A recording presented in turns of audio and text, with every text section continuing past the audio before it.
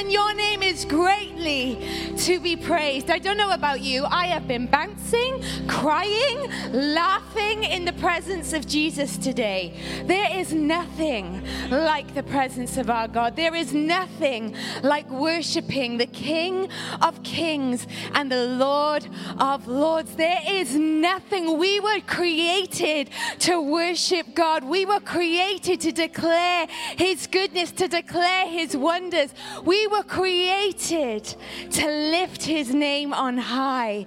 And you know, the Bible says where we lift His name on high, He is there in our midst. And He surely has been in our midst in our worship day today. Thank you so much, Wayne and the team, for leading us so beautifully in worship this morning.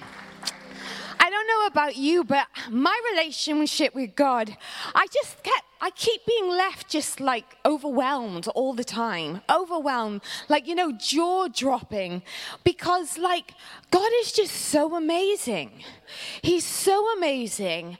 And not just Sunday amazing, but every day amazing. And every day as I spend time thinking about Him, contemplating, reading His word, I just get overwhelmed because I'm like, oh my gosh, this is the creator of the universe that I have a relationship with, who knows everything about me.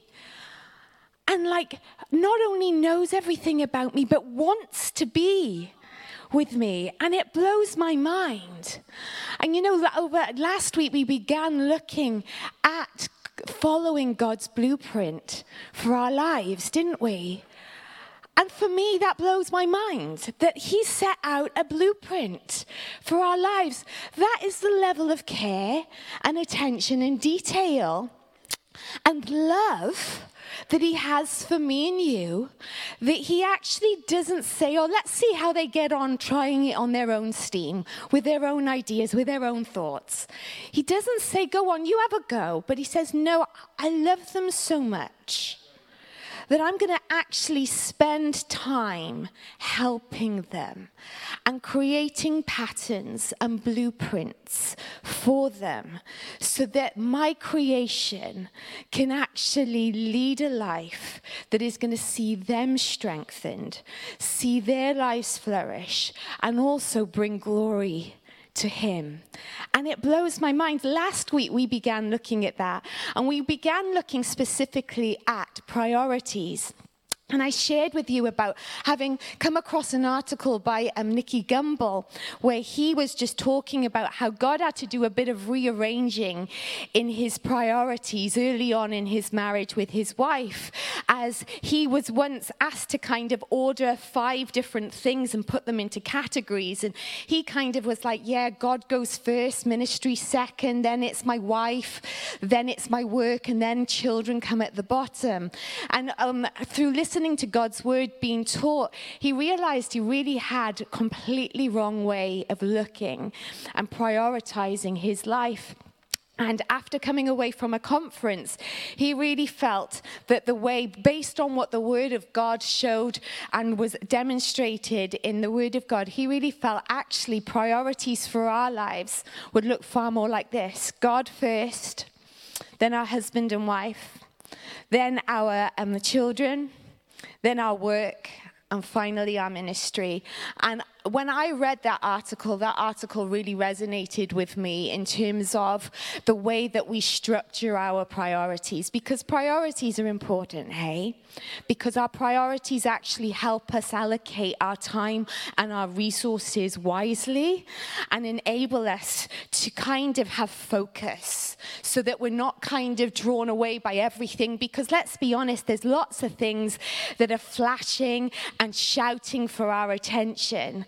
And it's really easy to gravitate to the loudest voice. But the loudest voice isn't always the right voice to be gravitating to. So last week, we began looking at following God's blueprint for our lives. And first of all, we looked at following the blueprint for our relationship with God. And then we went on to look at following the blueprint in our marriages. I'm not going to recap over those as I spent a considerable amount of time looking at that. So, or if you haven't managed to listen to that or you weren't in the service, I would encourage you to catch up via podcast or YouTube so that you're just on the page with what we've discussed so far. And thirdly, today, I want us to begin to finalize those final three priority lists. And we're going to look at specifically right now about following the blueprint for our children. You know, children are a blessing from God, and they are a fruit that comes from our marriage unions. Psalm 127 verse 3 says this: children are a gift from the Lord. They are a reward from him. And when we have children, they become part of our new family unit. Mum and dad, husband, wife, and child. And we become parents, and we are entrusted with their lives. So if we're entrusted with somebody's life, whether it may be our own birth children, or maybe you've adopted children, or you fostered children, what does God's blueprint look like for bringing up our children? Because there's lots of trains of thoughts and schools of thought around children and how you do it. But we're not really interested in what secular society says in the way that we are to bring up our children. As believers in God, we have a blueprint that we can go to. So what does God's blueprint for bringing up our children look like? Well, first of all, as parents, we are to love, care, and nurture our children. And that involves physically, emotionally, and spiritually. And that requires time, commitment, and attention, doesn't it? We are put in there, we are put as guardians of their lives to help them grow. And you know, it's quite amazing because if you look at humans, we are created so different to any other of God's creation from the animal kingdom. If you were to look at fish or animals, typically when they give birth to their offspring, within a number of months, those offspring swim away, or are able to stand up and walk away, or they fly away. And by and large, after maybe a few weeks or a few months, they're able to go about their lives and do their thing. But when God created humans, he didn't create us in that same way. And he didn't create, when we have children, it's not the case of we give birth to our children and a year down the road, they're able to sort it out for themselves. They're really not. We're not. God's created humans differently to the way he's created the animal kingdom. And when we have children, our offspring, we've got a long-term investment into their lives. He hasn't created us so that after year 1 or 3 months, we go and do our own thing. No, he's created us so that there is constant investment and teaching and training that goes in, and nurture and care that goes into bringing up this child for probably up to a third of their lives.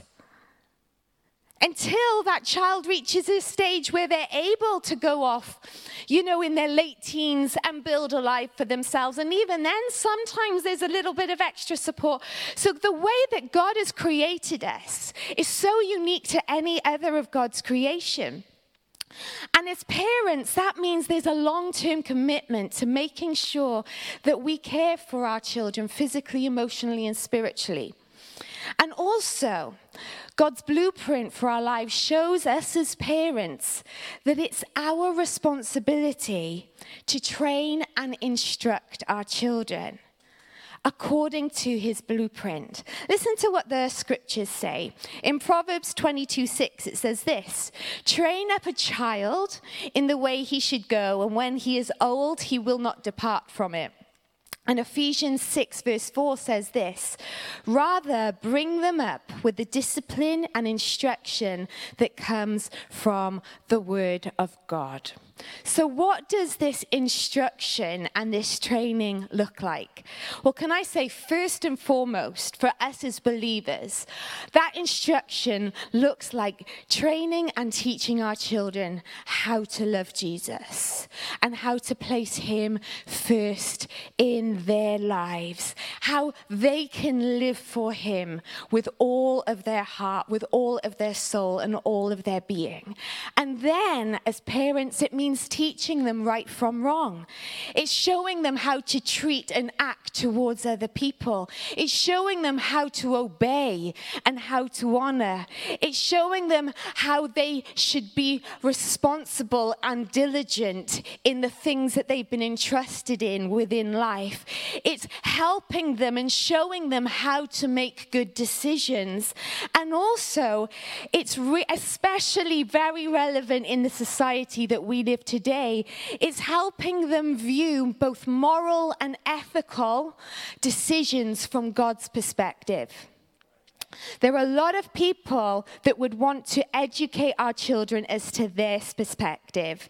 And in all reality, they are being educated, possibly with a different perspective, especially within the schools that they go to. There's great education that takes place, but sometimes that education doesn't always line up with what we believe as followers of Jesus. And so it's really important for us that we take time to talk to our children about why we view the things the way we do and help them understand God's best for them and what God's blueprint looks like for their lives. Because the society in which we live, yes, it was founded on Christian principles, so there are a lot of principles that are being taught that have their foundations in the Word of God. But sadly, we've digressed and moved away from this.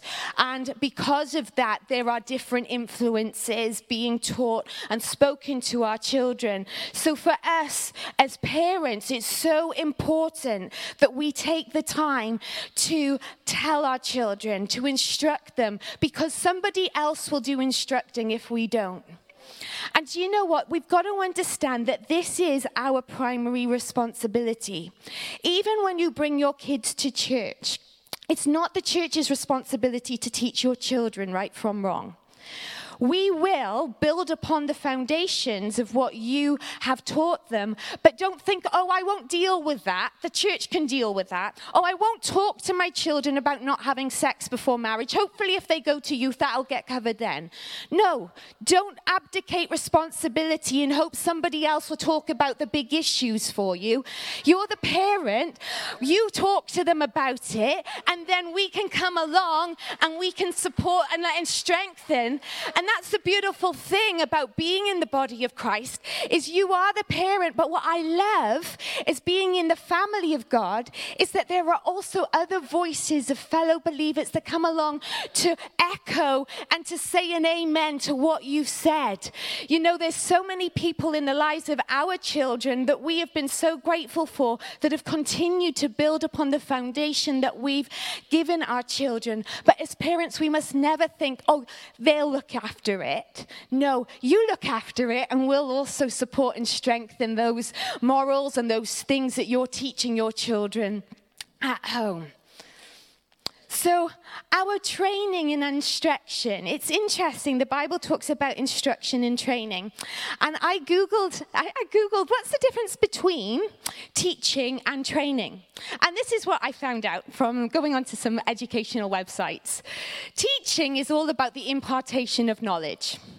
Okay, so often for us in the society we live, it's very classroom-based, hey? It's the impartation of knowledge, and we learn through the impartation, somebody teaching us and telling us something. But training is different. Training is hands-on, and it means developing and growing abilities. I so wish that I could have a fit body by reading about it. Wouldn't that be brilliant. I'm reading about how to get a fit body and then da-da, there I have. But it isn't. I can read about it and give myself an underpinning understanding. But actually, in order to be fit, you've got to train your body. You've got to put the things that you've found out, and you've got to put them into practice, and you've got to work them out. And the Bible talks about these two things in tandem. We are to instruct our children, which is teaching them, but we are also to train them. It's not enough for us to sit down and say, right, Wednesday evening, 6 o'clock, I'm going to tell you all about it, kids. This is what you need to know. And then just expect further. That's it. Well, I've done it. No, we teach and we train. And that means it's not just about what we say, but it's also about what we do that is being modeled to our children. And I think this is really important and a bit scary, if I'm honest, as a parent, because it is about knowing stuff, and we need to know stuff by taking time to find out about what the Word of God says. So there's us being a student of the Word so that we can then go and let our children know what the Bible says about things. But then there's us putting feet on that Word and role modeling to our children what the Word of God looks like in our lives, which is why it's really important that we have our priorities in the right place and in the right order. Because think about it. If we are training our children and we are role models to our children and they are observing us all the time, they will observe and put into practice our priority list. So if we have our priorities a bit back to front, well, guess what? They're going to follow our order because they love us. We've been entrusted as their parents. They look up to us as parents. They model us. And if we don't get it in the right order, they're going to probably end up doing things in exactly the same order as we have.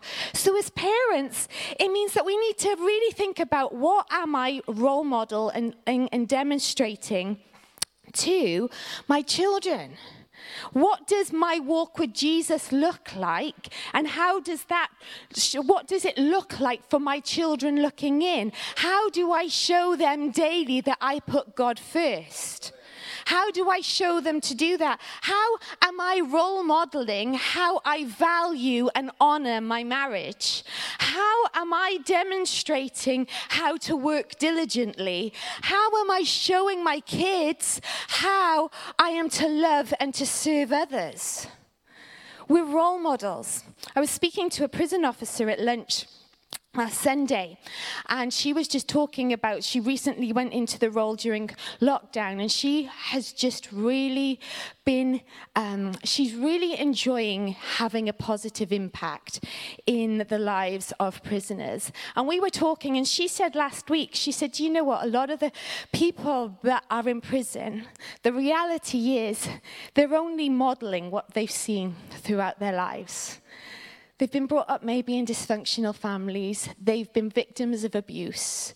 They've been victims of all sorts of things. And really, the reason why they're in prison, by and large, most times, is because they're just acting out what was role modeled to them. Our lives are role models for our children. And what a great responsibility and what a great, almost, it's not this, but kick up the bum it is for us as parents to realize we're not just living our lives and it's affecting us, it's affecting our children. And, it's generational. So our lives really do count in the way that we do things. So we've got this whole aspect of training and teaching. So where does this take place? Is it in a lecture theatre, i.e. the living room or the kitchen? Is that where it takes place? Do you know what? I think within the family unit, God has given us a brilliant opportunity and training ground for our children. And we don't have to take them anywhere outside of our home for them to get this education. God gives us our family life to be a training ground for our children. The way that Dave and I have often described it with our kids is like kids. Home life is a bit like a dress rehearsal for real life. So if you're going to get things wrong, let's do it here, because then we can talk about where things went wrong and we can look to do stuff. Dave and I are not perfect. Ta-da! Surprise, surprise! But we're not perfect. Dave and I make mistakes. And we make mistakes. And do you know what? When we make mistakes, we make sure to let our kids know, hey, we made a mistake here.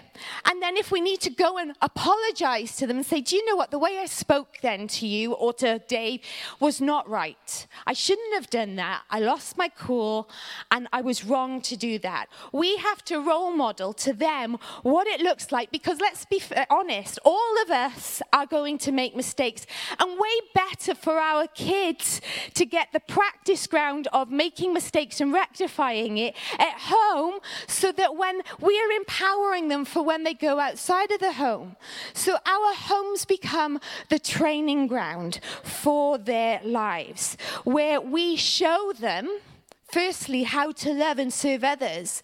They watch us, how we interact, how we speak to them, how Dave and I speak to each other, how we speak to guests when they come into our homes, how we speak to our neighbors, how we treat them. Our kids watch that, and then they get to model that out with the way that they treat one another. And sometimes it's like, hey. Hang on, no, that's not right. And we can say, do you know what? Why would you do that?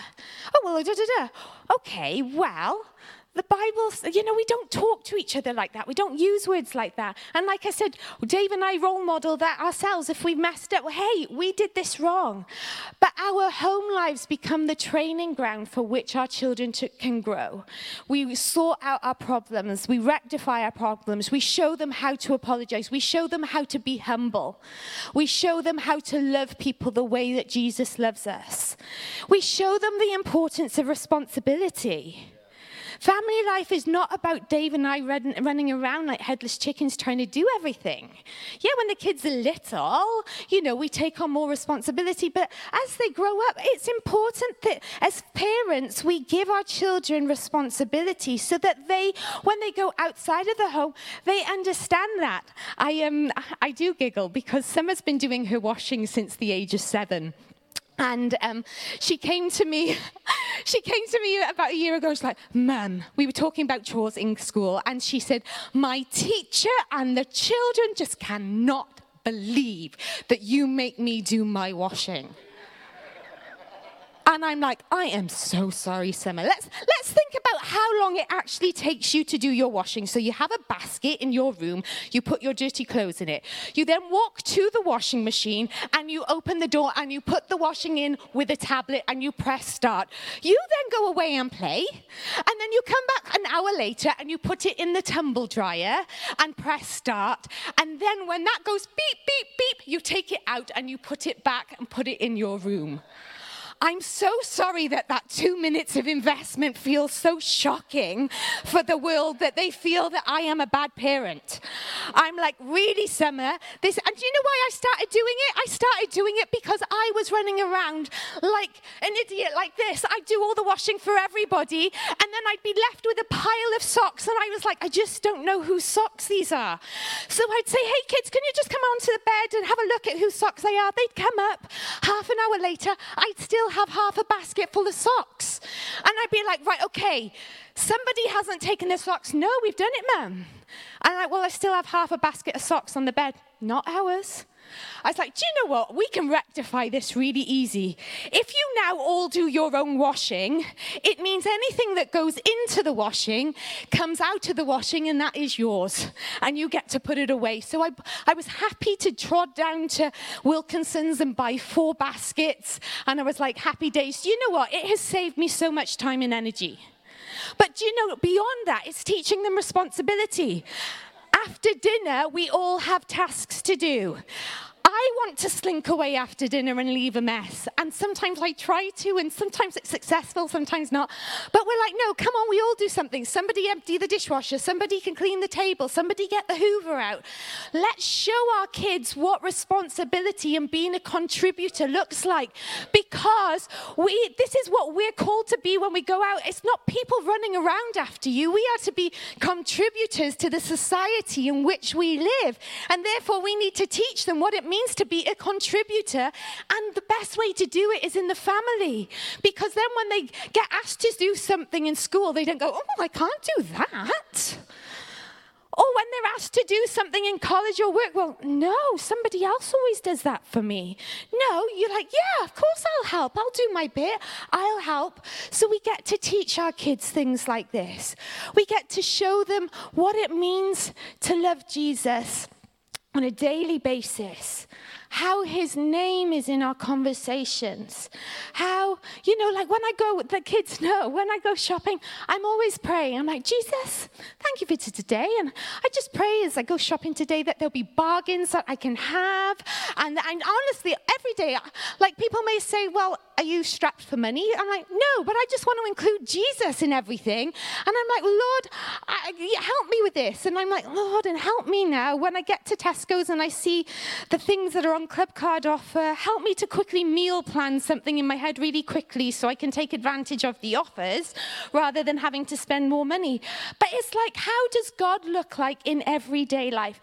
How do we show our children that God is first? How do we show him, do they, in the decisions that we make? And when we're at home, we get to teach our children and show them why we do the things that we do and how we use the Bible as our reference point. Early on, prior to having children, I overheard a conversation once with somebody actually in our congregation at the time. And I heard him say, and it really stuck with me, he said, do you know what? As a parent, I really want to use my time to try and help my children make good decisions. Because the reality is, if they're only ever used to me saying yes or no to them, or saying do this, do that, then they're always going to be reliant on me in order to make a good decision. And I'm not always going to be there. I'm not going to be there when I'm in school, when they're in school. I'm not going to be there, all the time. So I need to train my children so that when they experience something, they come up against a situation that they're not going, oh, I don't know what to do. I need to call my mom. I need to call my dad. But they can say, okay, what do I know about things? And I listened to that prior to having kids. And I thought, do you know what? I want to take that on board for me. I want to help my children understand what it means to make a right decision and the process of making a right decision. And it's brilliant about telling the kids, about knowing what the Word of God says, understanding that the Word of God becomes the foundation. So when somebody is being nasty to you on the playground, actually, whilst inside you may think, I'm going to slap them, or I'm going to, I don't like them. But actually, the Bible doesn't say for us to do that to one another. The Bible says that we're to show kindness and forgiveness. And we talk our kids around those kind of things. And teach our children as well to pray about situations, to involve God in things, and also to allow the peace of God, for that peace to guide them. I know Daniel recently, he's looking at applying for universities, and there was one university that he was kind of like encouraged to go for, and he's like, Mum, I just don't know. And I said, I don't know what to do. And I'm like, well, Daniel, why don't you pray about it? And I said, when you're making a decision, just pray about it and allow the peace of God to guide your decision, because God will guide you and he will lead you. And we talked a few days later and he's like, Mum, I made the decision. I know it's probably maybe different to what other people were doing. He said, but I've made the decision now. I've prayed. And he said, Mum, I really have peace. And I'm like, for me as a parent, to know that my child is beginning to make decisions and looking at what the Word of God says and following the peace of God, there's nothing like that. And for our lives, for any of our kids' lives. So let's teach our children about how they can make good decisions. And I don't know about you, but as a parent, oh my gosh, I would really struggle to do this without the help of the Holy Spirit. I mean, it is a beautiful, beautiful responsibility that God has given us. But I'm mindful that I've got so many shortcomings. And each day I pray, I'm like, Lord, help me to be the parent that my children need me to be. And our children are all different as well. So sometimes you can't do the same thing for one as you do for another because they're all different. And Dave and I came to that realization actually a while ago. We were like, do you know what? We may have a 20-year head start on our kids, and we're 20 years or 30 years older than them. But actually, in terms of parenting, most situations that we come across, it's the first time we're facing it. We've never come across this situation before, and with a particular child, it can look different. So leaning on the Holy Spirit to help us is so, so vital. I'm always saying, Lord, help me treat my children the way that you treat them, because God loves our kids so much. We love our kids so much, but God loves them even more. And that blows my mind to think, God, you love my child even more than I do. But each day, it's about saying, Holy Spirit, help me to love my child or my children the way that I need to love them. Give me patience and wisdom and understanding. Lord, help me as I instruct and provide correction. And Lord, help me to have a forgiving heart and a heart that doesn't keep records of wrongs. Because let's face it, when we do things wrong, we want God to forget all of our things, don't we? And as parents, we make mistakes, and our kids will make mistakes as well. They're not perfect. So when they make mistakes, we extend grace to them and extend forgiveness and say, do you know what? I forgive you. Now, come on, let's move on. You can do this. Everyone makes mistakes. But it's about throwing them like the lifeline, because we all of us receive those lifelines from God, and we get to role model that when we're bringing up our children. And I think one of a really significant thing that we can do as parents is to pray for our children. Pray for our children daily. Pray that they would have an experience and an encounter with God for themselves. Pray that they would follow the ways of their Lord for their lives. Pray that their lives would flourish. And sometimes as parents, things don't always look like that. That's how we want it to go. But sometimes our kids have to make their own decisions, and we respect that. But all I would say is, if maybe sometimes there's blips on the road, or your kids are not following the path that you've, shown them, don't lose hope, okay? Because our weapon in our arsenal as parents is prayer. And prayer changes things. And I know if we were to look across this room today, at the people that are sat in this room, I'm sure you'd be astounded by how many people would say, do you know what, I'm here today because my mum or my dad prayed for me, or my grandparents prayed for me, or somebody prayed for me. So don't lose hope. If you feel, Lord, everything I've shown off my kids, they're doing the opposite. No, just keep praying. Just keep praying. Just keep praying. Because prayer does change things. So God wants us to prioritize our children, and he wants them placed in that correct order of priority that we looked at earlier. I want us to now look at God's blueprint and following the blueprint for our work. Because whether we like it or not, since creation, God has given people work to do. Genesis 2 verse 4 says this: when the Lord God made the earth and the heavens, neither wild plants nor grains were growing on the earth, for the Lord God had not yet sent rain to water the earth, and there were no people to cultivate the soil. And then verse 15 says, then the Lord placed the man in the Garden of Eden to tend and watch over it. Notice these scriptures. This is all about God creating Adam with a purpose and to have a function in mind. It does not say Adam spent his time gazing at the beauty of the garden. Nor does it say, and Adam sat sunbathing in the garden that God created. In verse 4, we see that there were no plants growing, because God hadn't given water, but secondly, it says that there were no people to cultivate the soil. So we can see that God's order was to be that when he created, that the human was going to have a purpose in cultivating that soil. And we see that then in verse 15, when it says that the Lord placed Adam in the garden to tend to it and to watch over it. So God has created us with a purpose and with work in mind. It's not just about being on this earth to just relax our days away. Work is to be involved. Work is to be part of our lives. Ephesians 4 verse 28 says this: if you are a thief, quit stealing. But I'm not really focusing on that bit, but I wanted to get to the next bit of the scripture.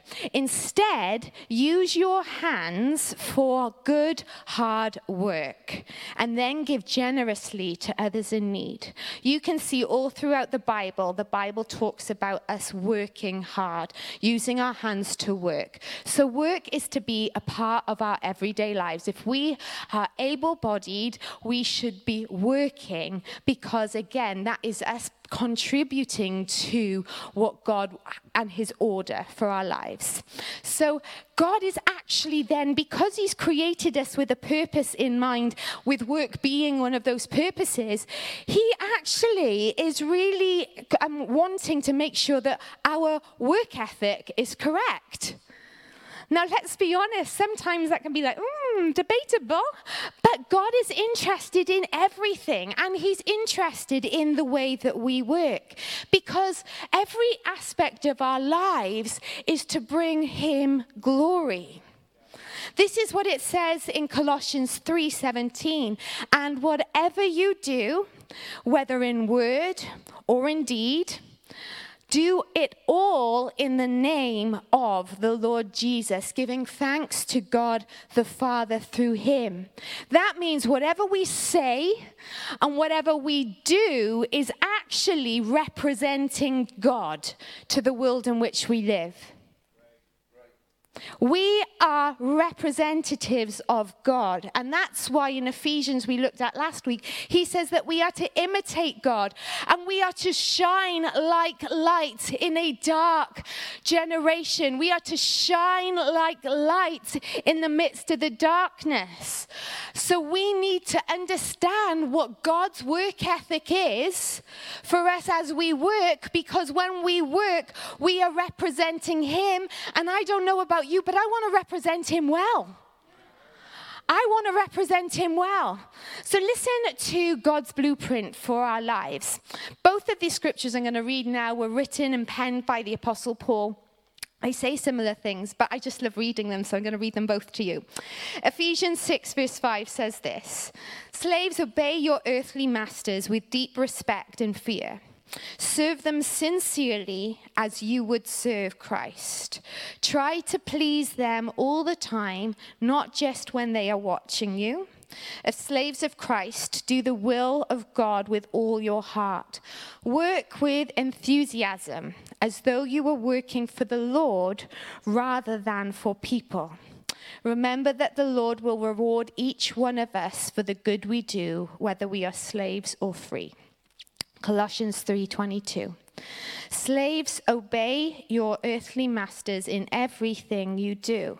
Try to please them all the time, not just when they are watching you. Serve them sincerely because of your reverent fear of the Lord. Work willingly at whatever you do, as though you were working for the Lord rather than for people. Remember that the Lord will give you an inheritance as your reward, and that the master you are serving is Christ. God is interested in our work ethic. And reading these scriptures, these are the things that I picked up on. Notice the word obey. Okay, it's mentioned both those scriptures. God wants us to obey our employers. And I think that's a really important thing. And I think especially in the generation in which we live, sadly, authority is undermined. People in authority are undermined. But do you know what? When it comes to us, as workers, we need to obey and respect authority. If our employers are asking us to do something that we know is wrong, it's illegal, hey, that's fine. But just on the day-to-day things, when they ask us to do something, don't want to do it, I'm not doing it. Don't want to do it. Because that is the spirit of the world in which we live. Sadly, people are not doing it. At the moment, in particular, people have no problem looking at the face of their employer and saying, no, not doing it. They're challenging authority. But God does not ask us to challenge authority. As believers of God, we obey. We've been placed in our jobs. If we're not the employer, we are the employee. Therefore, we subject ourselves to our employer and we obey and we follow through what they ask us to do. And not only that, Paul actually says we're going to obey them, but we're going to work with sincerity towards them. Okay, that means that we work with integrity and genuineness. We haven't got any pretense or deceit into what we're doing, or any ulterior motives. So we need to understand that we've been given jobs, and we've got our employers that are overseeing our lives. So when we work with them from a genuine heart. Don't be trying to plot their downfall in your minds. But no, we've got nothing in our hearts, but we are sincere and genuine and integrous in the way that we work. And Paul even says, try to please your boss. I like the way that he put try to, because he probably understands sometimes with all the best will in the world, all of our hard efforts may not always be appreciated. But Paul says, you try to please your boss. And he doesn't just say, try to please your boss some of the times. He says, no, please your boss all of the time. Try to please them all of the time, not just when they are watching you. Oh, how he's got us sussed. Paul understands human nature, hey? Quick, they're coming, work. Hi. No, we work and we work all the time to please our boss. Secondly, or fourthly, we work with enthusiasm. Okay, we shouldn't be the grumpy one in the office or in the school.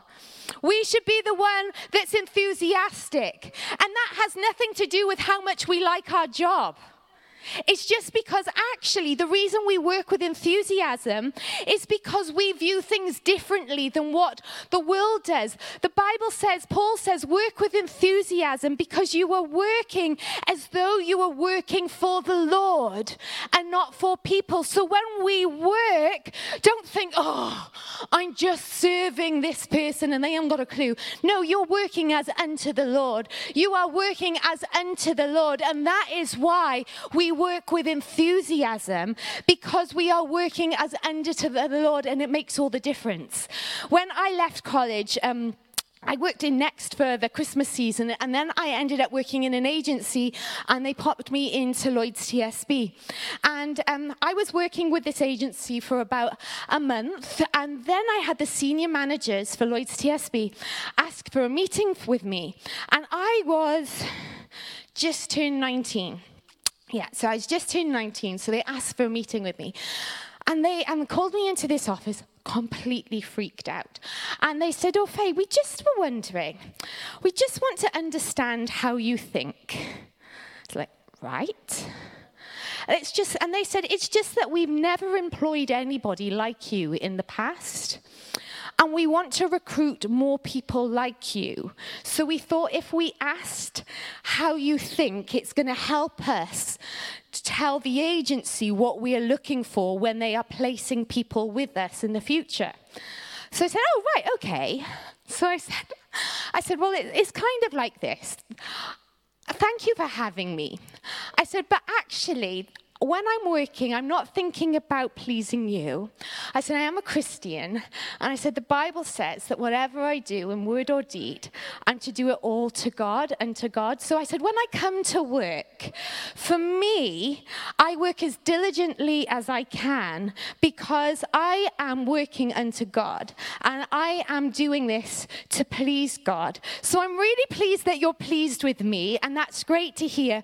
But that's kind of my viewpoint on things, is that if I slack, it's showing my love for Jesus. And I said, I love Jesus that much that I want to do really well.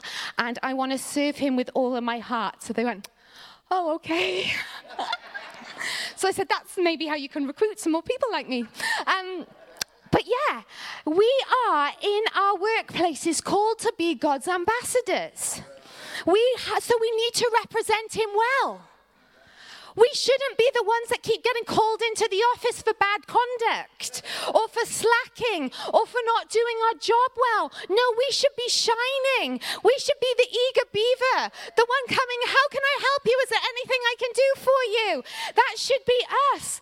We should be the one that makes the atmosphere and the temperature in the room go up because we're positive, we're encouraging, we're not backbiting our bosses, we're not gossiping about other people in the office. No, we're the ambassadors. We affect change by just being there and being God's representative. And in this culture, at this time, even more than ever, with our opportunity to shine well. I'm not sure if you've read or listened to the news, but we've been through a tough time and are navigating a tough time in the world right now, especially as a result of COVID. And as a result, people's foundations for their lives that haven't been built on God have begun to do this. And people have been knocked off course. And let's face it, if I didn't have hope in God today, I'd be going, oh my gosh, what is this world coming to? What is happening? People are losing hope. And that hopelessness is actually translating into the way they are approaching their work. People don't want to work now. Have you noticed, if you read in the papers, that there is more jobs out there, but people are saying, no, I don't want to do it. They don't want to do it because they've lost their hope. And do you know what? The situation we find ourselves in now is very similar to what Britain found themselves in after World War II, where people were exhausted by what they'd gone through and they didn't want to work. Their motivation was so low. And so the governments had to come in and try and get their things kick-started again. But for us, as believers, our hope system is not on what happens in this earth. Our hope system is planted and put firmly on the foundation of God. So therefore, we should be shining brighter than anyone at the moment, because actually we're not rocked.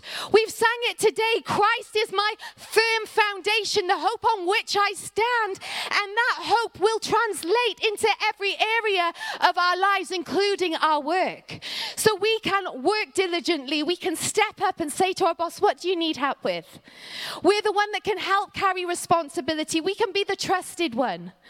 And that will be a bigger example to our bosses than sometimes the words in which we speak. And when they say, why are you doing this? Say, do you know why I'm doing this? Because I love Jesus. And he's the point, and you can explain. You can explain that the way that you work has got nothing to do with your work, but it has everything to do with your relationship with God. So we've got an opportunity more than ever to shine in our workplace. Think of it like this. You could be the only person that ever goes into that workplace. So what are you going to leave there? How are you going to represent people? How are you going to represent God there? What are people going to take away from your experience in that workplace? And we're also, not only are we placed in our workplaces first and foremost to work, but also, do you know what? We're placed in our workplaces to be a witness as well. To shine a light. God's placed us in all different realms of society, in all different locations, whether we're in school, college, university, or work. God has placed you there to be a light. If you weren't there, would anyone else that's a Christian be there? I don't know, God may have placed a number of Christians in your workplace. But what I know is that we need to understand that God orders and directs our steps. And that when he places us places, we need to understand that our work, which typically will take up a good majority of our time, this becomes our primary ministry place. This becomes the place where we can show and witness Jesus. Now, the way we can do that is, when we're with our friends on our lunch breaks, we can show them our lives and role model. They'll see it as well in the way that we approach our work, by the way. They'll see that. They'll notice there's a difference and we can talk. But I can remember when I was in the bank one day, my friend and I, Lisa, she said, come over to my house for lunch. We were like, okay. So we were driving. She lived in Risca. And as we were driving, her car broke down. So, and like 19, I think maybe she was 20, and first thing we do is giggle, and like, oh gosh, and pull to the side, and like, right, so we're sat there, so she tries to turn the thing on, she's like, not working. I said, right, I'm sure I've seen people open the bonnet before and things like this. I said, open the bonnet. So we open the bonnet, we're touching things, not knowing what we're doing, we're just touching things, and she, right, turn it on now, not working. I said, right then, Lisa, I'm going to pray for the car. She said, what? I said, I'm going to pray for the car. I said, I haven't got a clue what to do with cars, but God does. So let's just pray that we can get this car going. So literally, we were in the side in Risca, pulled over. So I was like, right, I said, put the bonnet down. In Jesus' name, I pray right now this car will work. Turn it on, Lisa, I said. Vroom, car started. She's like this. I'm a bit like... as well. I was like, yes, see, I'm like, yes. So we went and had lunch, and she was so excited. Got into the office the next day. Everyone in the office knew about it. Faye prayed for the car, and the car started working. Everyone knew about it. By the afternoon, and just by the printers, one of my work colleagues that sits opposite me, Cindy, she says to me, Faye, can you pray for me? I said, yeah, of course I can pray for you. Thinking I'll pray for you at home. And she said, I said, what's wrong, Cindy? And she said, I've been married a number of years and I'm really struggling to have a baby. And I would love if you could pray for me. I've been to the doctors a number of times and they've just said, I can't have a baby. We've tried IVF and it hasn't worked. So would you pray for me? I said, oh, of course, Cindy, I'll pray for you. And she just looked at me. I was like, I'll pray for you at home. She said, no, I meant pray for me now. I was like, oh, right. And then she took my hand and she laid it on her stomach, right, in the middle of the office. And I prayed for her. I then went home and I got a load of scriptures. I went and found all the scriptures about children being a blessing from God and stuff like that. And I printed them out. I handwrote them because I didn't have a computer at that time. I handwrote them and I wrote them out. And I said, do you know what? I want to give you these scriptures, Cindy, because the Bible says that children are a heritage from God. And the Bible says about our words having power. And I said, so I just want you to read these scriptures in your private time if you want to, just so that you are talking about the blessing that children are and stuff like that.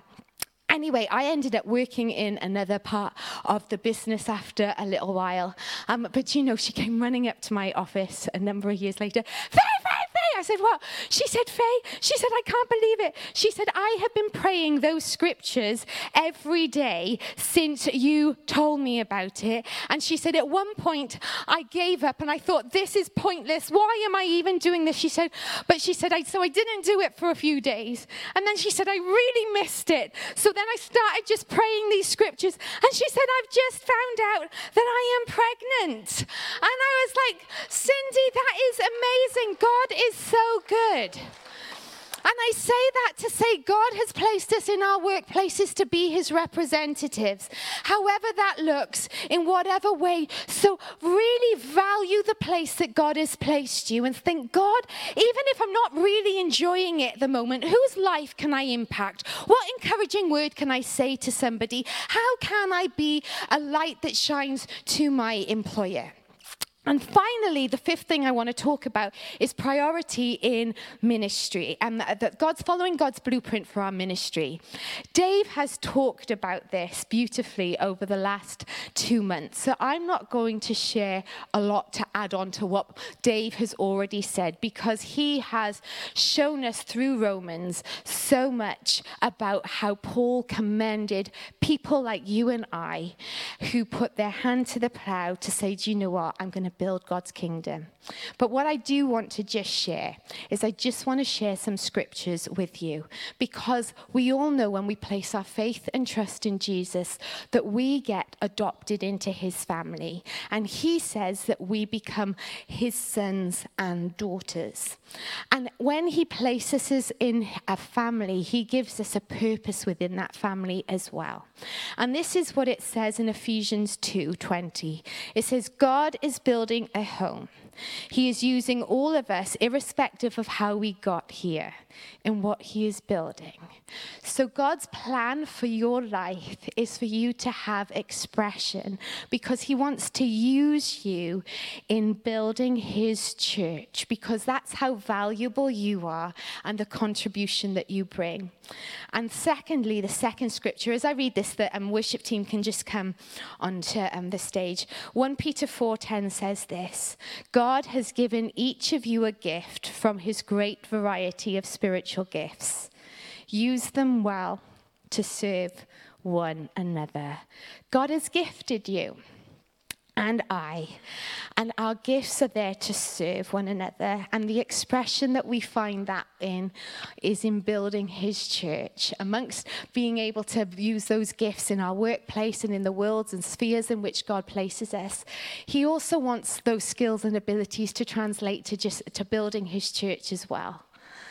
Okay, so I just want to encourage us as we prioritize our time, and those priorities in that order, know that God's purpose for you in terms of ministry is that you do have one, and that you do have an expression within the church, that you do have an expression in being able to build what he's doing, whether it's saying hi to somebody, offering to make them a cup of tea, whether it's visiting our prisons, whether it's inspiring and sharing with our young people, or encouraging and teaching our kids about Jesus, whether it's being a musician or whether it's being behind a camera so that people can watch our services going out. What you see in our church today, this church is not built up by one or two people, but it's collectively us all having a role to play, and God wants our expression, your expression, to be in the church as well. So that's what I wanted to share with you over the last few 2 weeks, was talk about our priorities for our lives. And sometimes we may need to look and think, right, have I got these in the right place? But what I love is that God helps us to prioritize. And each step, he is the helper. The Holy Spirit is the helper and the guide. And we can ask the Lord to help us to live this out. Help us to prioritize our time wisely. Help us in being, first and foremost, the lovers of God that we are called to be. Secondly, for him to help us to be the husband or wife that we're called to be. Help us to be the parents we need to be. Helping us to be the employee or employer that we're meant to be. And help us in helping and serving through ministry within our local church. And you know what? God does it. He helps us. He really does help us and gives us the ability to manage all of these things through his strength. Okay, so I'm just going to pray before I close. Lord, thank you for your words. Lord, thank you for your greatness in our lives. And Lord, we thank you that you love us so much that you've taken the time to give us blueprints so that we can follow your way for our lives. Help us as we navigate each day. Help us and strengthen us and show us how we can live according to those beautiful patterns that are set out in your word. In Jesus' name, amen. Amen.